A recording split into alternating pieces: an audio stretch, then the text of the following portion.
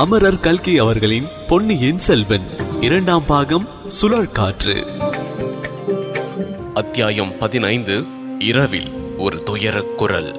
சோழ நாட்டில் அக்காலத்தில் ஆடல் பாடல் கலைகள் மிக செழிப்படைந்திருந்தன.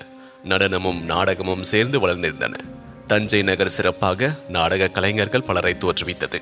அந்த நாளில் வாழ்ந்திருந்த கருவூர் தேவர் என்னும் சிவநேச செல்வர் இஞ்சி சூழ் தஞ்சை நகரை பற்றி பாடல்களில் கூறியிருக்கின்றார். மின்னெடும் புருவத்து இளமயிலனையார் விலங்கல் செய்ய நாடக சாலை இந்நடம் பயிலும் இஞ்சி சூழ் தஞ்சை. இஞ்சி என்பது கோட்டை மதில் என்று அவருடைய பாடல்களில் ஒன்று வர்ணிக்கின்றது. தஞ்சை நகரில் நாடக கலை ஓங்கி வளர்ந்ததற்கு அறிகுறியாக நாடக சாலைகள் பல இருந்தன. அந்த நாடக சாலைகளில் எல்லாம் மிக சிறந்த நாடக சாலை சக்கரவர்த்தியின் அரண்மனைக்குள்ளேயே இருந்தது. புதிய புதிய நாடகங்களை கற்பனை செய்து அமைக்கும் கலைஞர்கள் தஞ்சை நகரில் வாழ்ந்து வந்தனர். அதற்கு முன்னால் எல்லாம் புராண இதிகாச காவியங்களில் உள்ள கதைகளையே நாடகங்களாக அமைத்து நடிப்பது வழக்கம். சில காலமாக தஞ்சை நாடக கலைஞர்கள் வேறொரு துறையில் கவனம் செலுத்தி வெற்றி பெற்றிருந்தார்கள். சரித்திர புகழ் பெற்ற வீரர்களின் வரலாறுகளை அவர்கள் நாடகமாக அமைத்தார்கள். அவர்களுடைய காலத்துக்கு சிறிது முற்பட்டவர்களின் வீர கதைகளையும் நாடகங்களாக்கி நடித்தார்கள்.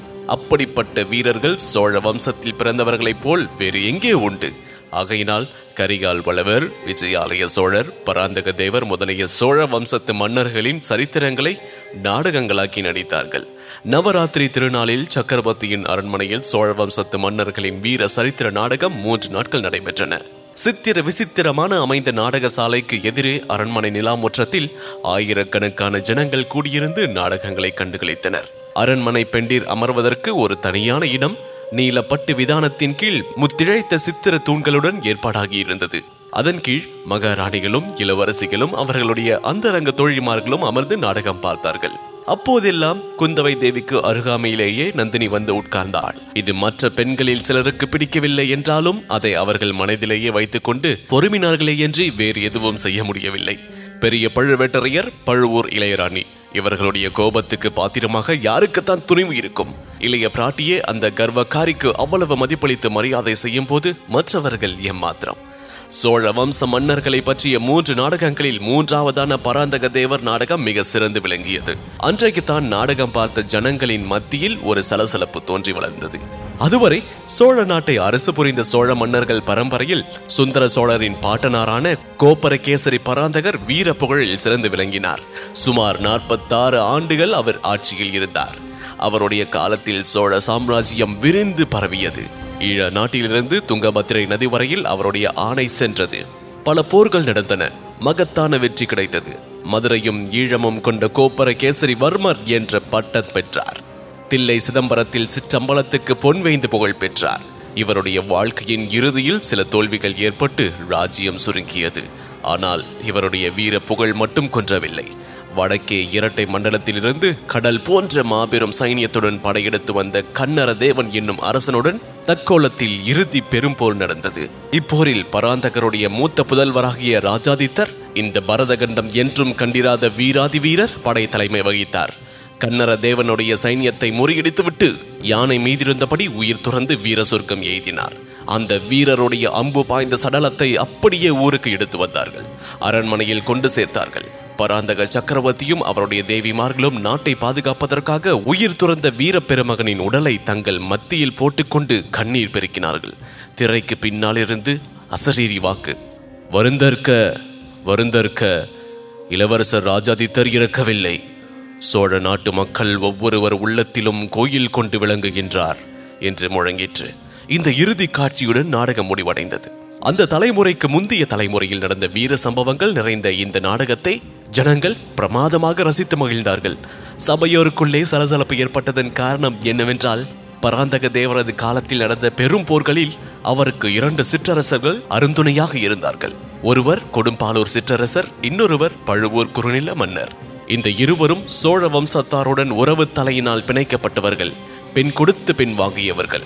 இருவரும் 2 கரங்களைப் போல் பராந்தகருக்கு உதவி வந்தவர்கள். யார் வலக்கை யார் இடக்கை என்று சொல்ல முடியாமல் இருந்தது. இருவரையும் தம் 2 கண்களைப் போல் பராந்தக சோழர் ஆதரித்து சன்மானித்து வந்தார். 2 கண்களில் எது உயர்வு எது தாழ்வு என்று சொல்ல முடியாதுதானே? இப்போது அதிகாரம் செலுத்தி வந்த பழுவேட்டரையர்களின் பெரிய தந்தை பராந்தகருக்கு உதவி செய்தவர். அவர் பெயர் பழுவேட்டரையர் கண்டன் அமுதனார். ஈழத்தில் உயிர் துறந்த கொடும்பாலூர் சிறிய வேளாளரின் தந்தைதான் பராந்தக தேவருக்கு துணை புரிந்த கொடும்பாலூர் சிற்றரசர், அதாவது வானதியின் பாட்டனார். பராந்தக தேவரின் நாடகம் நடத்தியவர்கள் நாம் கூறிய சிற்றரசர்களுக்குள்ளேயே எவ்வித உயர்வு தாழ்வோ வேற்றுமையும் கற்பியாமல் மிக ஜாக்கிரதையாகவே ஒத்திகை செய்திருந்தார்கள். இருவருடைய வீர புகழும் நன்கு வெளியாகும்படி நடித்தார்கள். பராந்தக தேவர் அந்த இரு வீரர்களையும் சமமாக சன்மானித்ததை குறிப்பாக எடுத்து காட்டினார்கள். ஆன போதிலும் நாடகம் பார்த்த சபையோர் அத்தகைய சமபாவத்தை கொள்ளவில்லை என்பது சீக்கிரத்திலேயே வெளியாயிற்று. அவர்களில் சிலர் கொடும்பாலூர் கட்சி என்றும் வேறு சிலர் பழுவூர் கட்சி என்றும் தெரிய வந்தது. கொடும்பாலூர் தலைவன் வீர செயல் புரிந்ததை நாடக மேடையில் காட்டிய போது சபையில் ஒரு பகுதியார் ஆரவாரம் செய்தார்கள். பழுவூர் வீரன் மேடைக்கு வந்ததும் இன்னும் சிலர் ஆரவாரித்தார்கள். முதலில் இந்த போட்டி சிறிய அளவில் இருந்தது, வர வர பெரிதாகி வளர்ந்தது. நாடகத்தின் நடுநடுவே நாவலோ நாவல் என்னும் சபையோரின் கோஷம் எழுந்து 4 திசைகளிலும் எதிரொலியை கிளப்பியது. சிறு குறிப்பு: இக்காலத்தில் உற்சாகத்தையும் ஆதரவையும் காட்டுவதற்கு ஜனங்கள் ஜெயகோஷம் செய்வது போல் அந்த காலத்தில் நாவலோ நாவல் என்று சப்தமிடுவது வழக்கம். சபையில் எழுந்த இந்த போட்டி கோஷங்கள் குந்தவை தேவிக்கு உற்சாகத்தை அளித்தன. கொடும்பாலூர் கட்சியின் கோஷம் வலுக்கும் போது பக்கத்திலிருந்து கொடும்பாலூர் இளவரசியை தூண்டி, "பார்த்தாயா வானதி, உன் கட்சி இப்போது வலுத்து விட்டது" என்பாள். கள்ளங்கபடமற்ற வானதியும் அதை குறித்து தன் மகிழ்ச்சியையும் புலப்படுத்துவாள். பழுவூர் கட்சியாரின் கோஷம் வழுக்கும் போது இளைய பிராட்டி நந்தினி பார்த்து, "ராணி, இப்போது உங்கள் கட்சி பலத்து விட்டது" என்பாள். ஆனால் இது நந்தினிக்கு உற்சாகம் ஊட்டவில்லை என்பதை அவள் முகக்குறி புலப்படுத்தியது.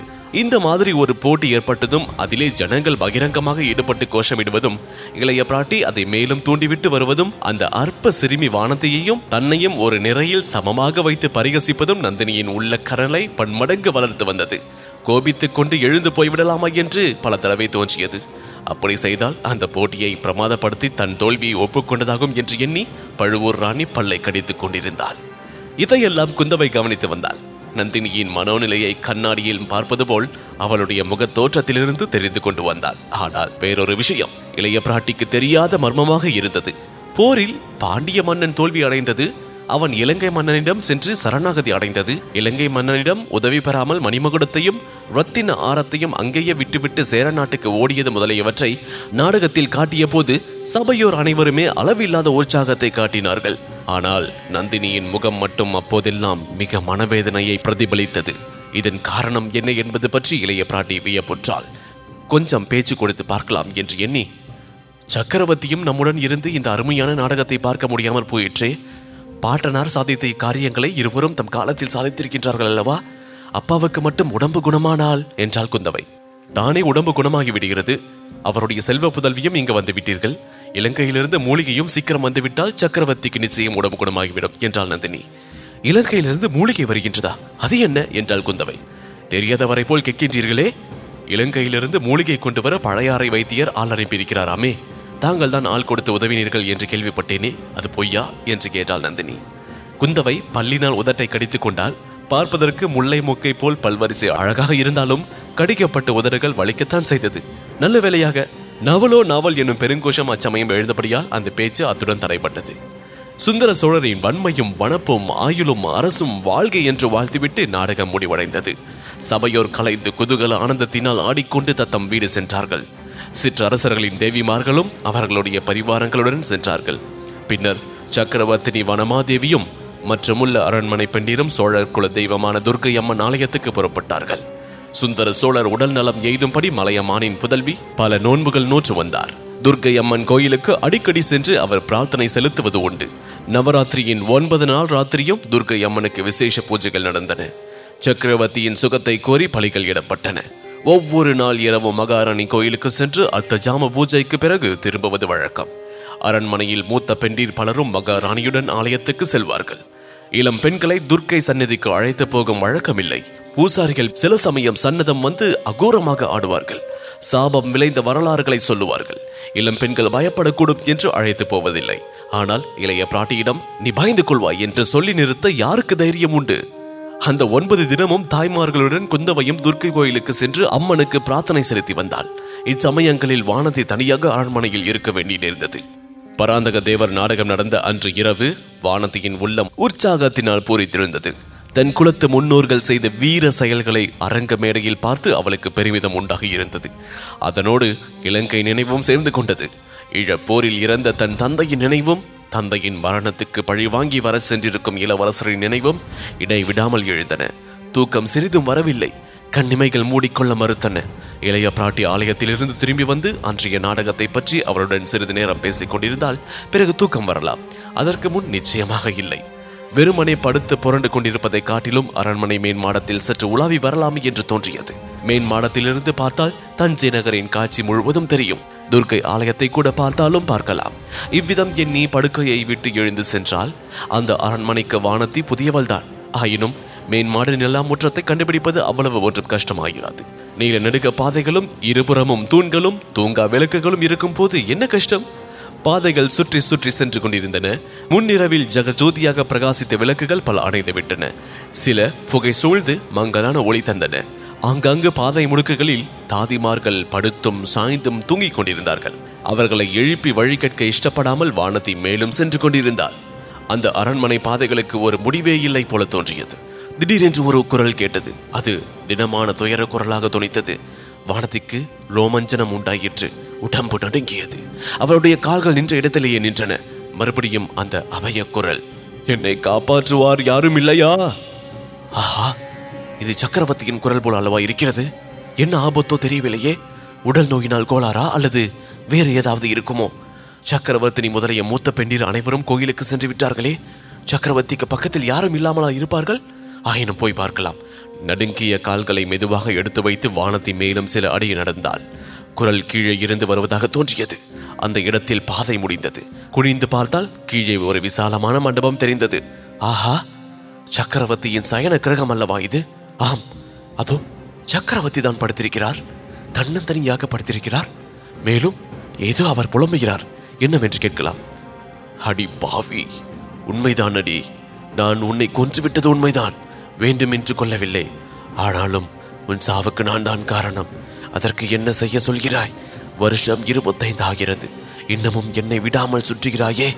உன் ஆத்மாவுக்கு சாந்தி என்பதை கிடையாதா? எனக்கும் அமைதி தரமாட்டாயா? என்ன பிரயாச்சித்தம் செய்ய வேண்டுமோ சொல். அதன்படி செய்து விடுகிறேன். என்னை விட்டுவிடு. ஐயோ, என்னை இவளுடைய கொடுமையிலிருந்து விடுவிப்பார் யாரும் இல்லையா? எல்லோரும் என் உடல் நோய்க்கு மருந்து தேடுகின்றார்களே. என் மனநோயை தீர்த்து காப்பாற்றுவார் யாரும் இல்லையா? போ, போய்விடு. இல்லை, போகாதேனில். நான் என்ன செய்ய வேண்டும் என்று சொல்லிவிட்டு போ. இப்படி மௌனம் சாதித்து என்னை வதைக்காதே. வாயை திறந்து ஏதாவது சொல்லிவிட்டு போ. இந்த வார்த்தைகள் வானதியின் காதில் இரும்பை காய்ச்சி விடுவது போல் விழுந்தன. அவளுடைய உச்சந்தலை முதல் உள்ளங்கால் வரை குலுங்கியது. தன்னை அறியாமல் கீழே குனிந்து பார்த்தாள். மண்டபத்தில் நாலாபுரமும் அவளுடைய பார்வை சென்ற வரையில் பார்த்தாள். சக்கரவர்த்திக்கு எதிரில் சற்று தூரத்தில் ஒரு உருவம் நின்று கொண்டிருந்தது. அது பெண்ணின் உருவம். பாதி உருவம் தான் தெரிந்தது. பாக்கி பாதி தூண்நிழலிலும் அகில் புகையிலும் மறைந்திருந்தது. தெரிந்த வரையில் அந்த உருவம் பழுவூர் இளையராணியைப் போல் அல்லவா இருக்கிறது. இது என்ன கனவா, சித்த பிரம்மையா? இல்லை, உண்மையேதான். அதோ அந்த தூண் மறைவில் ஒளிந்து நிற்பது யார்? பெரிய பழுவேட்டரையர் அல்லவா? சந்தேகமில்லை, அவர்கள்தான். பழுவூர் இளையராணியை பார்த்துவிட்டா சக்கரவர்த்தி அப்படியெல்லாம் பேசுகிறார். உன்னை கொன்றது உண்மைதான் என்று அலறினாரே, அதன் பொருள் என்ன? திடீரென்று வானதிக்கு மயக்கம் வருவது போல் இருந்தது. தலை சுற்ற தொடங்கியது. இல்லை, அந்த அரண்மனையே சுற்ற தொடங்கியது. சீச்சி, இங்கே மயக்கம் அடைந்து விடக்கூடாது, கூடவே கூடாது. பல்லை கடித்துக் கொண்டு வானதி அங்கிருந்து சென்றாள். ஆனால் திரும்ப செல்லும் பாதை தொலையாத பாதையாயிருந்தது. அவள் படித்திருந்த அறை வரவே வராது போல் தோன்றியது. முடியாது, இனிமேல் நடக்க முடியாது, நிற்கவும் முடியாது. குந்தவை பிராட்டி கோயிலில் இருந்து திரும்பி வந்த போது வானதி அவள் அறைக்கு சற்று தூரத்தில் நடைபாதையில் உணர்வற்று கட்டை போல் கிடப்பதை கண்டாள். இதன் தொடர்ச்சியை அத்தியாயம் 16 சுந்தர சோழரின் பிரமை இதில் தொடர்ந்து கேட்கலாம். இந்த தொகுப்பினை உங்களுக்காக வாசித்து நான் DJ முருகா. இன்ஸ்டாகிராமில் என்ன ஃபைண்ட் செய்யுங்க murugan.dj மற்றும் Facebookல் ஃபைண்ட் செய்ய இந்த சவுத் ரேடியோஸ் ஆப்பினுடைய இடது பக்க மேல் மூலையில் உள்ள ஷேர் பட்டனை கிளிக் செய்யுங்க. மீண்டும் மற்றொரு பாட்காஸ்டில் சந்திப்போம். நன்றி, வணக்கம்.